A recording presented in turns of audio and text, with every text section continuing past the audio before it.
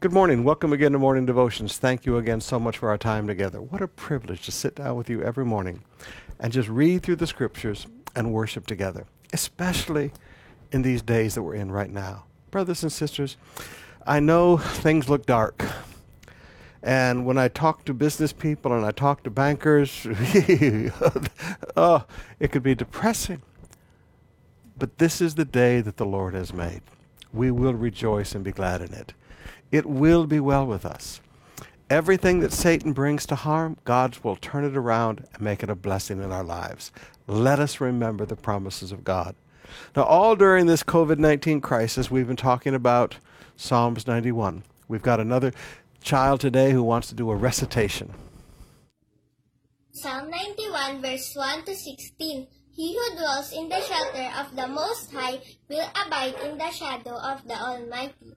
I will say to the Lord, my refuge and my fortress, my God in whom I trust. For he will deliver you from the snare of the fowler and from the deadly pestilence. He will cover you with his pinions, and under his wings you will find refuge. His faithfulness is a shield and a buckler. You will not fear the terror of the night, nor the arrow that flies by day, nor the pestilence that stalks in darkness, nor the destruction that wastes at noonday. 1,000 may fall at your side, 10,000 at your right hand, but it will not come near you. You will only look with your eyes and see the recompense of the wicked. Because you have made the Lord your dwelling place, the Most High, who is my refuge, no evil shall be allowed to befall you, no plagues come near your tent. For he will command his angels concerning you to guard you in all your ways. On their hands they will bear you up, lest you strike your foot against a stone. You will tread on a lion and the adder, the young lion and the serpent you will trample underfoot. Because he holds fast to me in love, I will deliver him. I will protect him because he knows my name. When he calls to me, I will answer him. I will be with him in trouble. I will rescue him and honor him. With long life, I will satisfy him and show him my salvation. As we turn our hearts to prayer today, I want us to remember to pray for the seniors and to pray for the young people. Now, I keep praying for the seniors maybe because I get so much talk from them and so much feedback from them. But young people, why don't you send me some more feedback also? Young people, it's been hard on you. Those of you under the age of 21, basically you're still locked down and you've been locked down March, April, May, June, and now we're in July. Grabe. You've been locked down 4.5 months. You haven't left the house. Some of you sneak out and come to the drive-in service. I know, I see you. But isn't it nice to be out of the house? But young people, we've tried to do some things for you also, just like for the seniors. But talk to us. Send me some thoughts. Pastor Summerall, can we do this? Can we do that? We don't like being locked down. We want more to do. Young people, let this be a productive time, all right? Get into iTunes University, get into some of the great study things that you can get online for free today. Let this be a productive time, but send me ideas also of what we as a church can do to help you in this time. Father, we come to you in Jesus' name. I pray for all the young people. It has not been easy, Lord. They're full of energy and they're full of life. And Father, they're just sitting there looking at computer screens.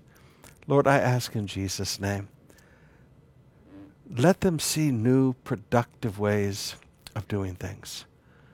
Father, touch their hearts and give them ideas. Give them ideas, creative things that they can do with their life that maybe they won't act on for another 5 or 10 years, but things that they can begin to develop in themselves, things they can begin to plan for. Give them understanding hearts. And Father, in this season, let these young hearts have patience in Jesus' name. I pray for the seniors, Lord. Let them continue to be strong within their bodies.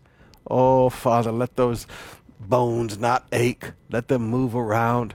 Father, let them enjoy this time with their grandchildren. Oh, Father, let this be a time that grandparents and grandchildren bond deeper than ever before. Let these be days that young people remember for the rest of their lives as they hear the stories of the family, as they listen to the wisdom of their grandparents. Let it be a good family time, Father. We ask that you keep your hand upon all of the seniors that are out and moving about with their quarantine passes. Thank you for the angels that guard them in all their ways. For all the doctors and all the nurses and the med techs and frontliners of every type, Father, let your protection be upon them and keep them safe and keep them secure. And Father, we continue to hear more and more bad news about business. These are, however, the days where wealth is transferred from the wicked to the righteous. Father, in Jesus' name, let there be a great transfer. Let wealth, let land and properties, let buildings, let equipment, let vehicles transfer to the righteous at half price, Father. We're looking for half-price sales. Father, we pray for land to build more churches on. We're looking for land in Cavite and Bulacan and Pampanga and Cebu and Davao. Thank you for land, Father, that opens up at half price to build a house of God, Lord. We thank you for tremendous wealth transferring to the righteous. Every family's business grow and flourish. In Jesus' name, amen. Let's open up our hearts and spend some more time in worship.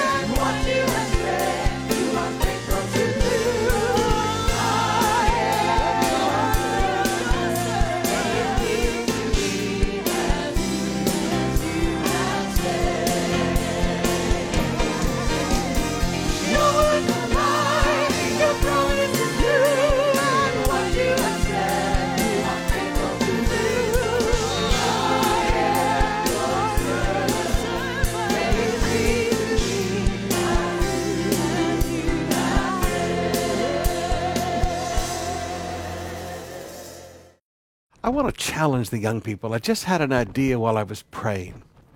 Do you remember how the Bible says, this man has filled the city with his teaching? Young people, you are really good on those computers.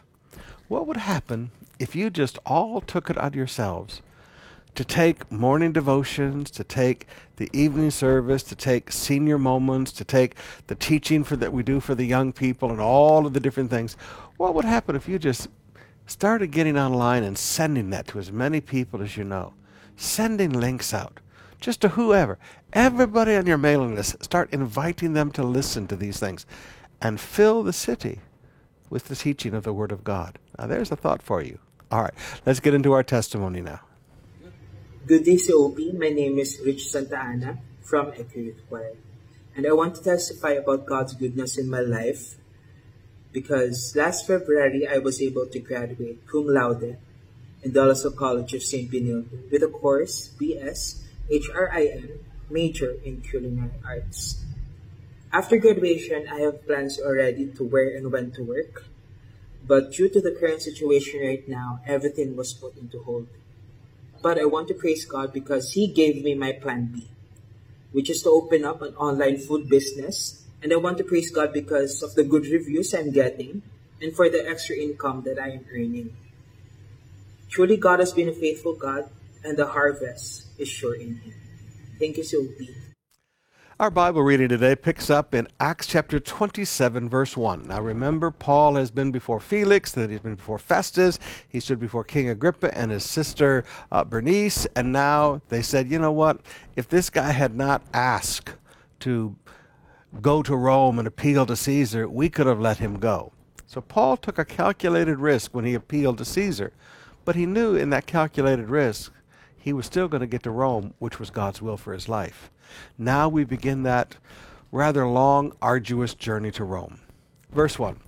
When it was decided that we should set sail for Italy, they delivered Paul and some other prisoners to a centurion of the Augustine cohort named Julius. All right, so this is a man who's over 100 soldiers. Remember, centurion has authority over 100 soldiers, and they entrust him to this man. Now, this is a powerful man. This is not a man to mess with.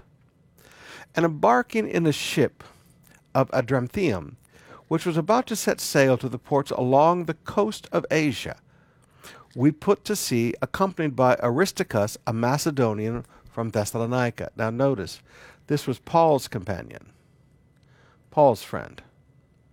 So Paul was allowed to bring a friend with him from Thessalonica, a Macedonian from that porous province of the Roman Empire.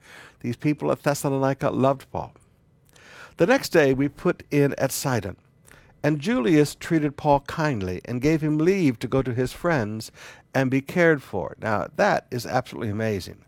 You have a prisoner, and you have to remember, under Roman law, if you lost a prisoner, you forfeited your life. But he so trusted Paul. Paul had such integrity.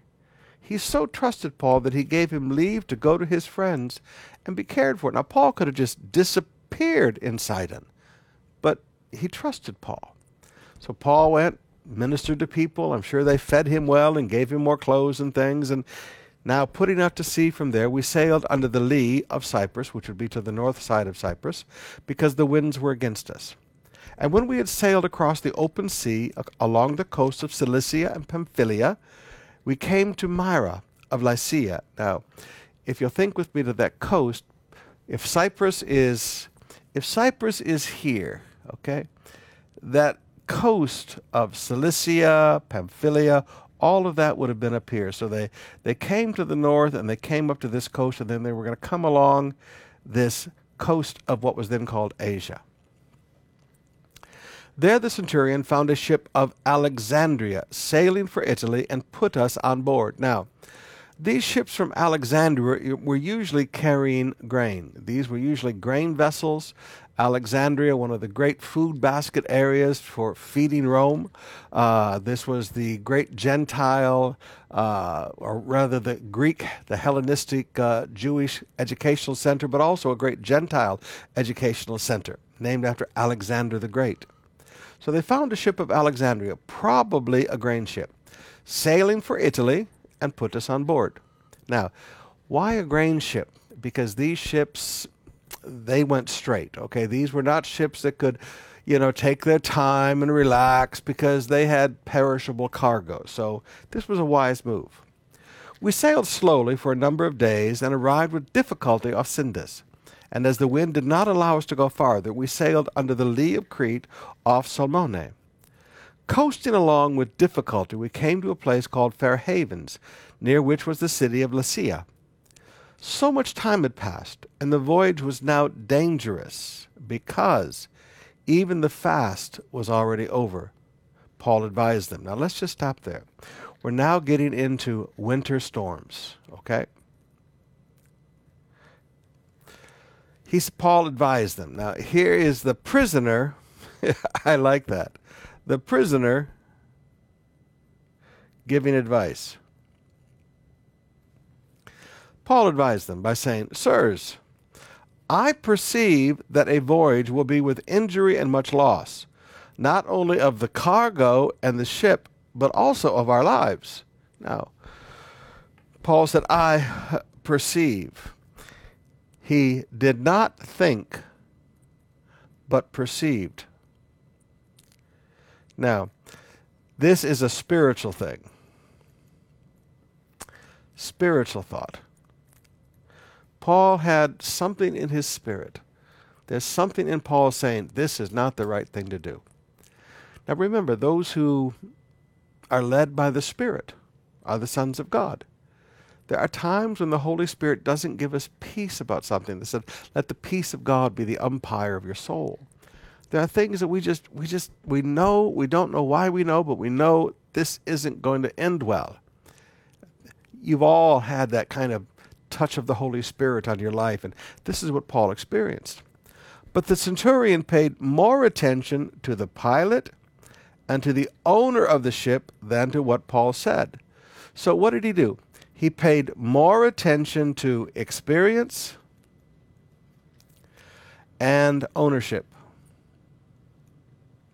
The owner is risking his boat.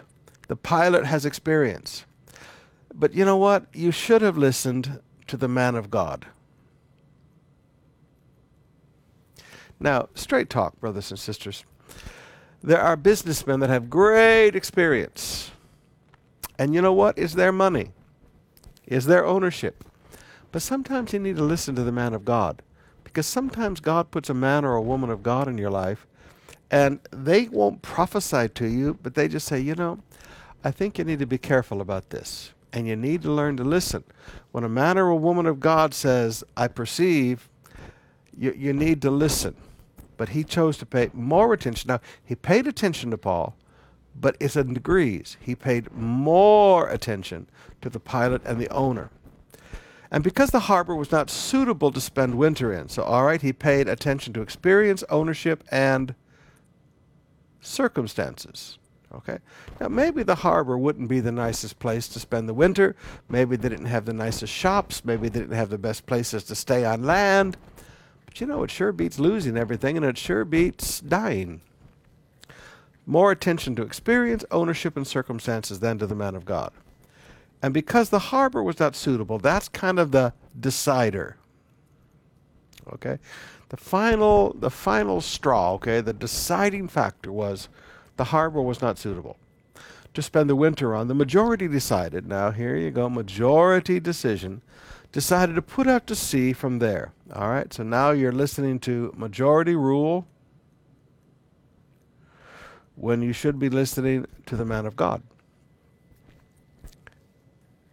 To put out to sea from there on the chance that somehow they could reach Phoenix, a harbor of Crete facing both southwest and northwest, and spend the winter there. Okay, this would be ideal. It's large. If you study the history of that day, it's large. It's good at accommodating. It was a normal winter stop for boats. Now, when the south wind blew gently, supposing that they had obtained their purpose, they weighed anchor and sailed along Crete close to the shore. But soon, a tempestuous wind called a nor'easter struck down from the land. All right, so if this is, say, they're out here and this is where they are, this nor'easter came down and blows them completely away from any land. But when the ship was caught and could not face the wind, they gave way to it and were driven along. Running under the lee of a small island named Caudia, we managed with difficulty to secure the ship's boat. Now this is the life raft, what we would call a life raft. After hoisting it up, they used supports to undergird the ship. Now, if you understand a ship, now you know I can't draw, neither can I write legibly, but if this is a ship, they would wrap ropes around the ship like this, from stem to stern, okay? They would wrap ropes all around it, from stem to stern, because remember, they didn't have a lot of nails in those days, and they did not want the ship bursting because of the pressure of the waves against it, to undergird the ship. Then, fearing that we would run aground on Syrtis, they lowered the gear, and thus they were driven along. So they lowered the gear. This was to slow them down.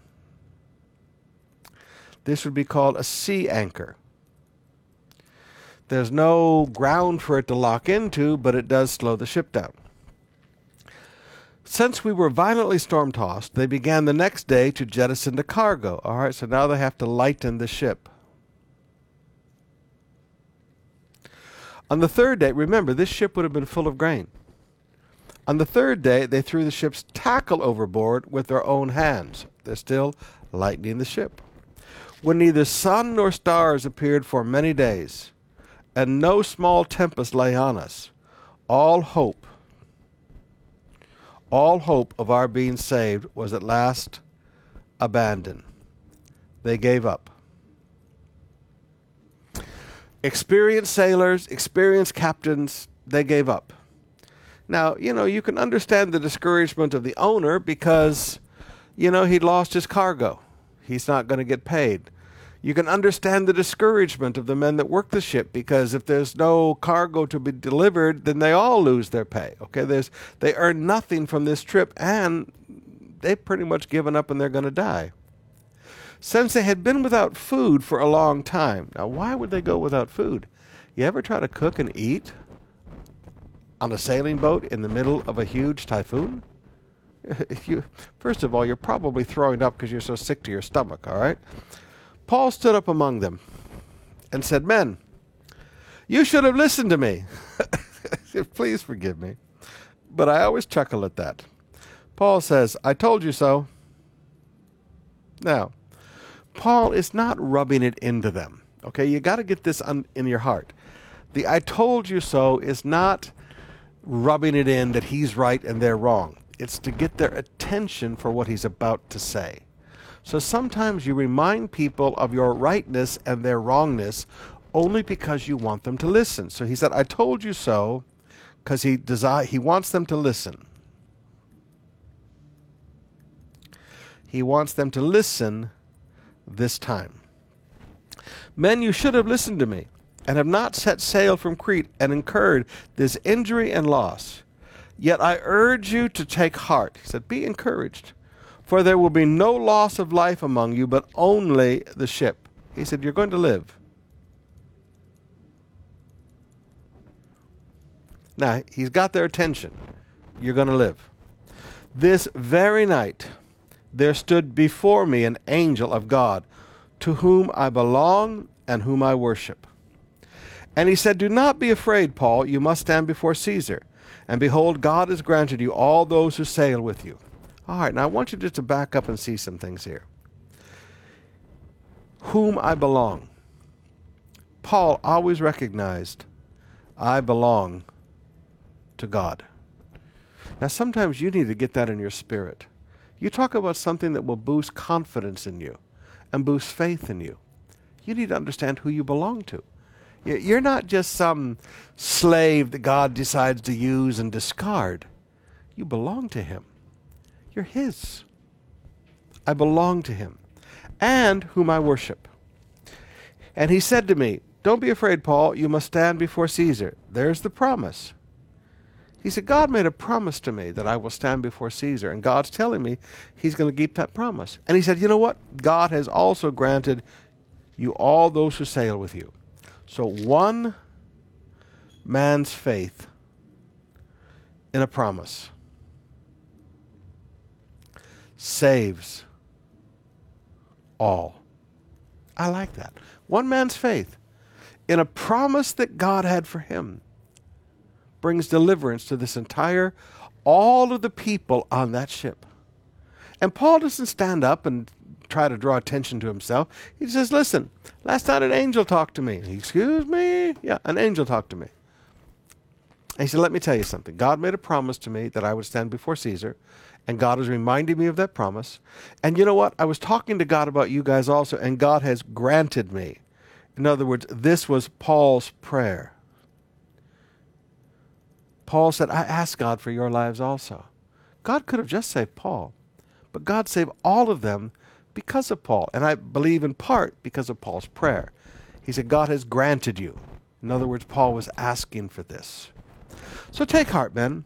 Why? Why should you be encouraged? I have faith in God. He said, why should you be encouraged? Because I have faith in God. One man's faith makes a difference. That it will be exactly as I have been told. But we must run aground on some island. In other words, the ship will be lost, but your lives will be saved. All right, let's open up our hearts and spend some more time in worship.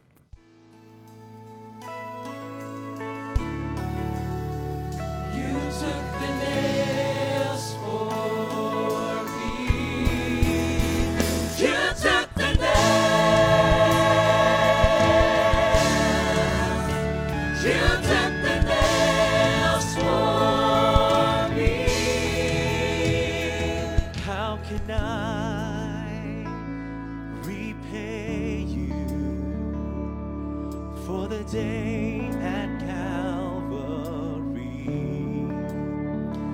you had the power to save yourself, but you thought of me instead.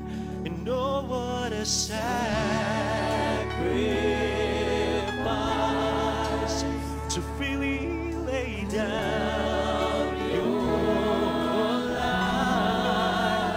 my soul wouldn't be lost. You paid the cost. You took the nails. My God, you took the nails for me. Oh, you took the nails. Jesus, you took the nails for me. Right now, can't imagine what you endured. I'll never know the pain. One thing I know,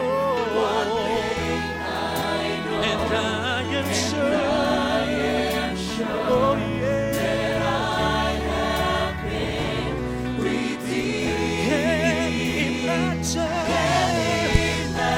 what you endured. I'll never know the pain. One thing I know, and I am sure that I have been redeemed. I am redeemed. Say you took the nails for me. Thank you, Jesus. You took the nails. You took the nails for me. My Lord, you took the nails. Thank you for taking away the nails.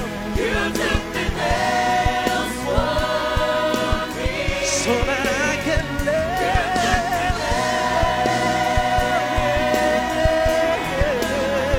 You took the nails for me. The nails represent my sin. Everything I've been through.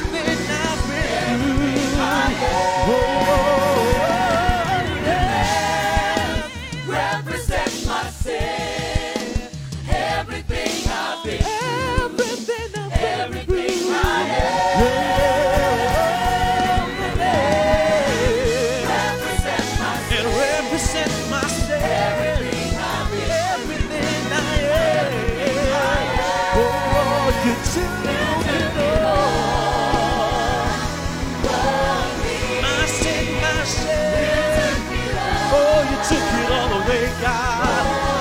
so that I can live. You took it all the sickness and the pain. Oh, yes, God. You took my name.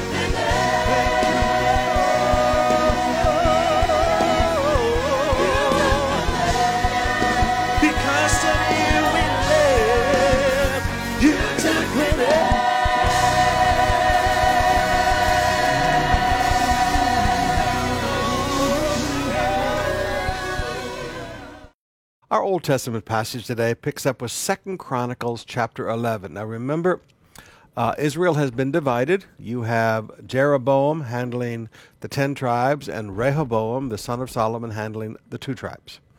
So when Rehoboam, the son of Solomon, came to Jerusalem, he assembled the house of Judah and Benjamin, 180,000 chosen warriors, to fight against Israel and to restore the kingdom to Rehoboam.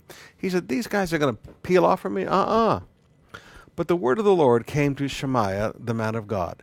Say to Rehoboam, the son of Solomon, king of Judah, and to all Israel in Judah and Benjamin, thus says the Lord, you shall not go up or fight against your relatives. Return every man to his home, for this thing is from me. So they listened to the word of the Lord and returned and did not go up against Jeroboam. Now, this thing is from him. This is what God spoke to Solomon. He said, you know what? This is going to be lost because of how you have lived your life. You did not live a life that I could bring blessing to the next generation. Now, Rehoboam, the son, lived in Jerusalem, and he built cities for defense. Now, forgive me, but defense is expensive. These were never needed before. Unneeded before. He built Bethlehem. Wow. David's city. He went back and rebuilt Bethlehem and made it a fortified city. Now that's only 6 kilometers outside of Jerusalem. So he built Bethlehem, Etam, Tekoa, Bethzur, Soko, Adullam, Gath, Marishath, Zith, Adoniam, Lachish, Azekah, Zorah, Ajalon, and Hebron, fortified cities that are in Judah and Benjamin. So because they're down to 2 tribes, he now has to build a new defensive network. His father and his grandfather had built a defensive network on the perimeters of the nation of Israel. Now he has to build a new defensive network on the perimeters of the promised land for 2 tribes, Benjamin and Judah. He made the fortresses strong, and he put commanders in them, and stores of food, oil, and wine, because they would have to withstand a siege. And he put spears and shields in all the cities and made them very strong. So he held Judah and Benjamin. So notice, he held. In other words, there was an opportunity for him to lose it, but he held Judah and Benjamin. Now notice what happens. And the priests and the Levites who were in all Israel presented themselves to him from all places where they had lived. Now God had taken the tribe of Levi, and he'd taken the priesthood, and he had scattered it through the nation to teach the people and to bring the people to God, and given them, for instance, most of the time you find that the Levites were in the cities of refuge, and these have been scattered through all of the 12 tribes. Now all of a sudden, all the Levites, so the tribe of Levi, all the Levites and the family of Aaron, which would be the priesthood, they all come from all of Israel, and they come to Jerusalem. For the Levites left their common lands, their holdings, and came to Judah and Jerusalem, because Jeroboam and his sons cast them out from serving as priests of the Lord. Now notice, their integrity cost them assets. To do what God called them to do, they had to leave everything they had. Now, before you think that this is just a little thing that I'm harping on, I want you to remember, why did the Levites receive the call of God upon their life? Every man took a sword and killed his brother. The Levites put God before everything else. Now again, they're told, either you help us worship these golden calves and you help us worship this goat idol and these calf idols, or you're done. Their integrity cost them their assets. They left their common lands. They left their holdings. They gave up their inheritance. Now, did you hear that? They gave up their inheritance for their integrity. Now, Jeroboam, this is the guy who runs the 10 tribes. He appointed his own priests for the high places, for the goat idols, and for the calves he had made. He made one calf for Dan and one calf for Beersheba, remember? Or for Bethel. And those who had set their heart to seek the Lord of God of Israel, came after them from all the tribes of Israel to Jerusalem to sacrifice to the Lord, the God of their fathers. So notice, God seekers also left the 10 tribes. Now, one of the reasons you see the rampant ungodliness among the 10 tribes is the loss of the Levites in the priesthood. One of the reasons you see the sudden downturn and the total sinful decadence of the 10 tribes is all the God seekers left the 10 tribes. Those who set their heart to seek the Lord, they also gave up their inheritance and their assets. They put God first. They strengthened the kingdom of Judah. And for 3 years they made Rehoboam, the son of Solomon, secure. For they walked for 3 years in the way of David and Solomon. All right, so the first 3 years. The first 3 years that the nation had been separated. All of spiritual leadership, I call that SNL, all the spiritual leadership, all of the God seekers, they all came to Judah and Benjamin, to Jerusalem. The city would be the capital city. And for 3 years, this strengthened the kingdom of Judah. You got this incredible amount of godliness coming in. And this incredible godliness that came in caused the whole nation of Judah and Benjamin, to walk in the ways of David and Solomon. Now, again, a big importation of godly people will change society temporarily.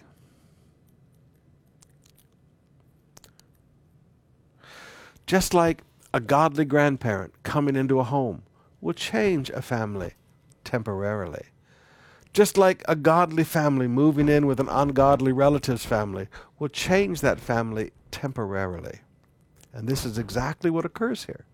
This huge importation of godly people and spiritual leadership brought temporary change to Judah and Benjamin, and it strengthened the kingdom of Judah. Rehoboam took as his wife Mahalath. Now Rehoboam, this is the guy from Judah and Benjamin, Solomon's son. Rehoboam took as his wife Mahalath, the daughter of Jeremoth, the son of David, and Abihail, the daughter of Elab, son of Jesse. And she bore him sons, Jeush, Shemariah, and Zaham. After her he took Maacah, the daughter of Absalom, who bore him Abishah, Athiah, Ziza, and Shelomith. Rehoboam loved Maacah, the daughter of Absalom, above all his wives and concubines. He took 18 wives and 60 concubines and fathered 28 sons and 60 daughters. Grabe, 60 daughters? Now, I'm not advocating multiple wives and concubines. In fact, these guys were not to do this. The Bible's pretty clear about that, but they did it, and it's just reporting the history. Rehoboam appointed Abijah, the son of Maacah, as chief prince among his brothers, for he intended to make him king. Now, this is not God. This is his desire. This is not God speaking to him. This is his desire. Now, he had other sons that came before this son, Abijah, but because that's his favorite wife's son, he's going to do this. Now, he dealt wisely, and he distributed some of his sons throughout all the districts of Judah and Benjamin and all the fortified cities. And he gave them abundant provisions and procured wives for them. Now, notice, he took his 28 sons, and he put his 28 sons, if this would be Jerusalem, and he had these fortified cities as a perimeter wall, he took his 28 sons and put them, because they had something to lose. They were princes of the kingdom. He put them in charge of these fortified cities to provide protection. His son was there. But notice, the Bible says he dealt wisely.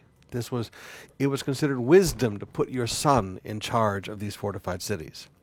Chapter 12, verse 1. When the rule of Rehoboam was established, and he was strong, he abandoned the law of the Lord. Now remember, I told you 3 years, and then it was temporary. Well, now you see why it was temporary. When he got strong, he got arrogant, and he abandoned the law of the Lord and all Israel with him. Wow. Leaders lead. Leaders lead into good, and leaders lead into bad. He changed.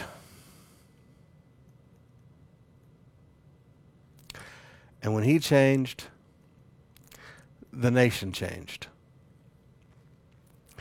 In the 5th year of King Rehoboam, because they had been unfaithful to the Lord. Now notice, he has 3 great years. Now he has 2 years, okay?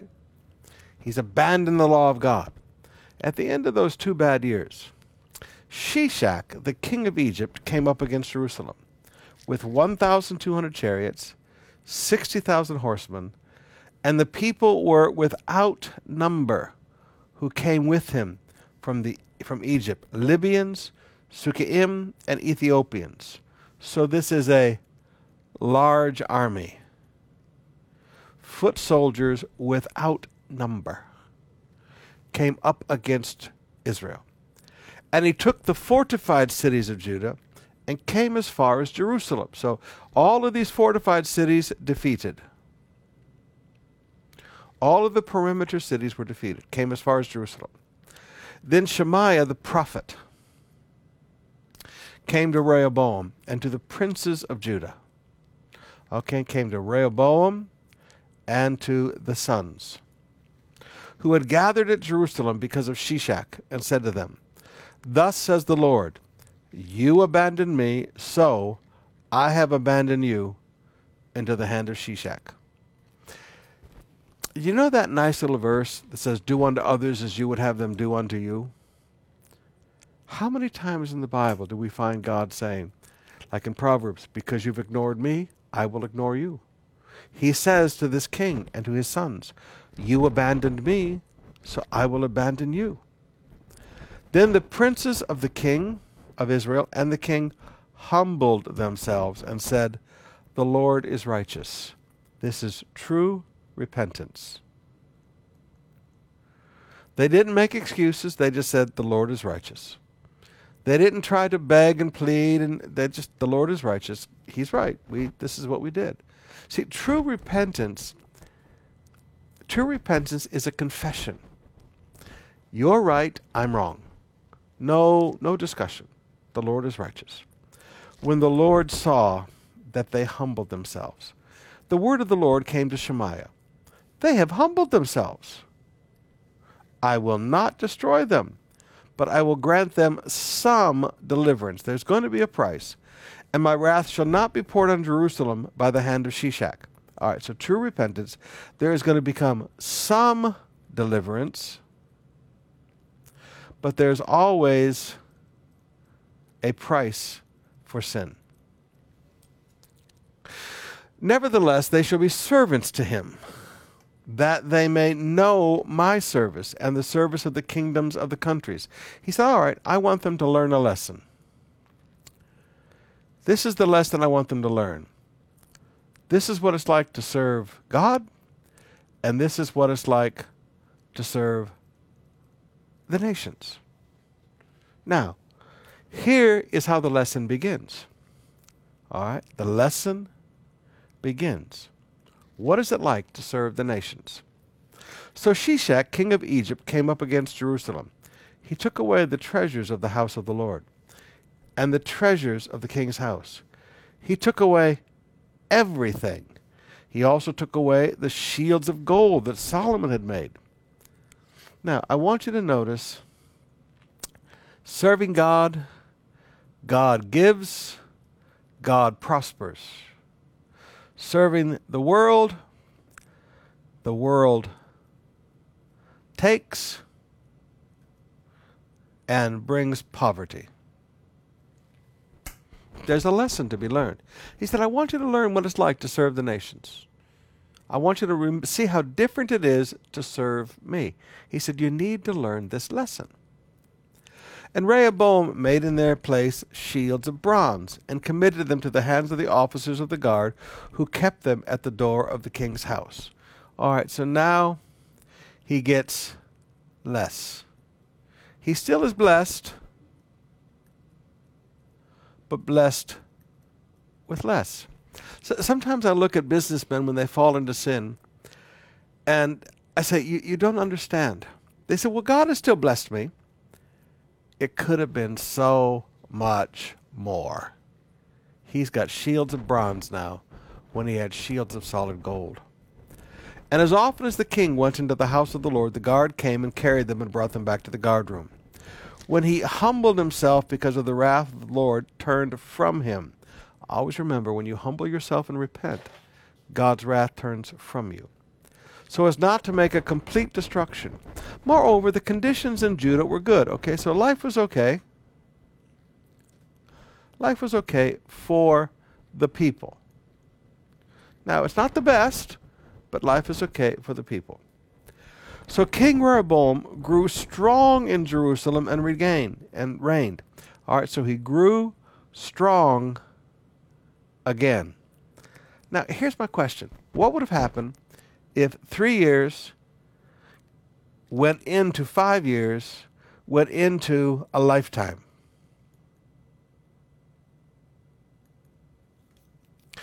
How strong would he have been?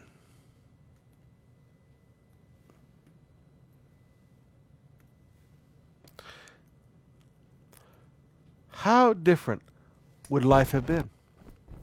He grew strong again and reigned. Rehoboam was 41 years old when he began to reign, and he reigned 17 years in Jerusalem, the city that the Lord had chosen out of all the tribes of Israel to put his name there.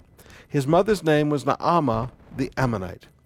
He did evil, for he did not set his heart to seek the Lord. Now, here is the root cause of sin among God's people.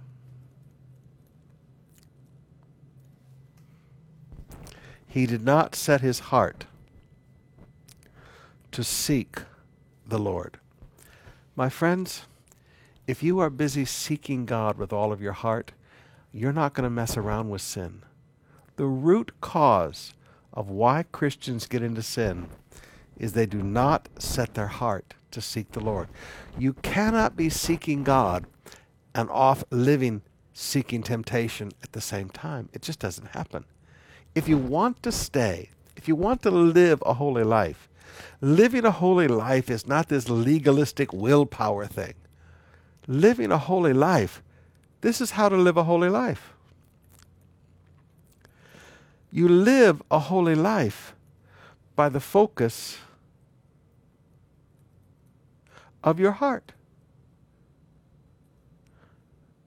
Oh, brothers and sisters, hear me today. This is how you live a holy life.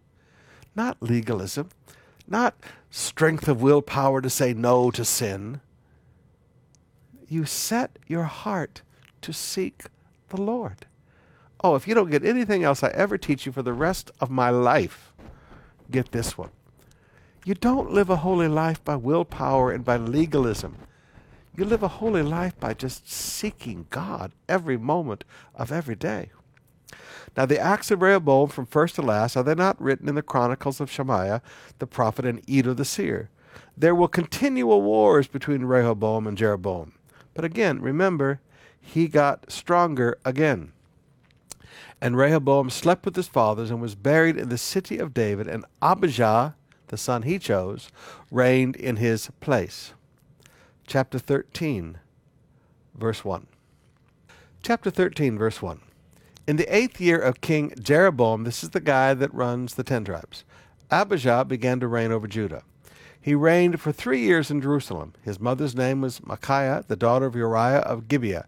And there was war between Abijah and Jeroboam. Abijah went out to battle, having an army of valiant men of war, 400,000 chosen men. And Jeroboam drew up his line of battle against him with 800,000 chosen mighty warriors. Now, this is 2-to-1 odds. Then Abijah stood up on Mount Zeramim, that is in the hill country of Ephraim, and said, Hear me, O Jeroboam, and all Israel.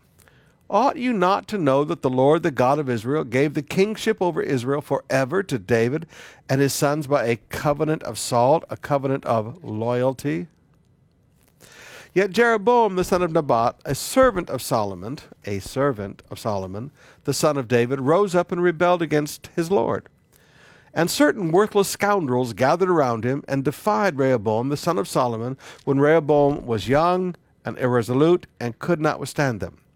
And now you think to withstand the kingdom of the Lord in the hand of the sons of David, because you are a great multitude, and you have with you golden calves that Jeroboam made you as gods. He said, you think you can win?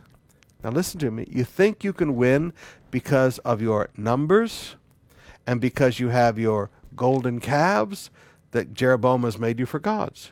Have you not driven out the priests of the Lord, the sons of Aaron, the Levites, and made priests for yourselves like the peoples of other land?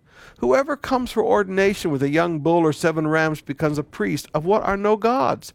He said, in other words, people can buy ministry office. Sounds like people today.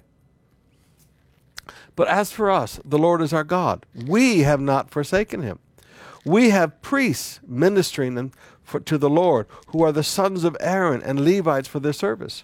They offer to the Lord every morning and every evening burnt offerings and incense of sweet spices, set out on the showbread on the table of pure gold, and care for the golden lampstand, that its lamps may burn every evening. For we keep the charge of the Lord our God, but you have forsaken him. Behold, God is with us at our head, and his priests with their battle trumpets to sound the call to battle against you, O sons of Israel. Do not fight against the Lord, the God of your fathers, for you cannot succeed. Listen to the strength of this young man. It's amazing. Jeroboam set an ambush around to come upon them from behind. Thus his troops were in front of Judah, and the ambush was behind. Now, it's not too hard. You got 800,000 when you're 2-to-1 odds. You split your forces. You got 400 in the front and 400 in the back. And forgive me, in the middle is death. When Judah looked, behold, the battle was in front and behind him. And they cried out to the Lord, and the priests blew the trumpets. Then the men of Judah raised the battle shout. And when the men of Judah shouted, God defeated Jeroboam and all Israel before Abijah and Judah. And the men of Israel fled before Judah, and God gave them into their hand. Abijah and his people struck with a great force, so there fell slain 500,000 chosen men of Israel. Thus the men of Israel were subdued at that time. Now they come back. And the men of Judah prevailed, because they relied on the Lord, the God of their fathers. Now there is the key to victory.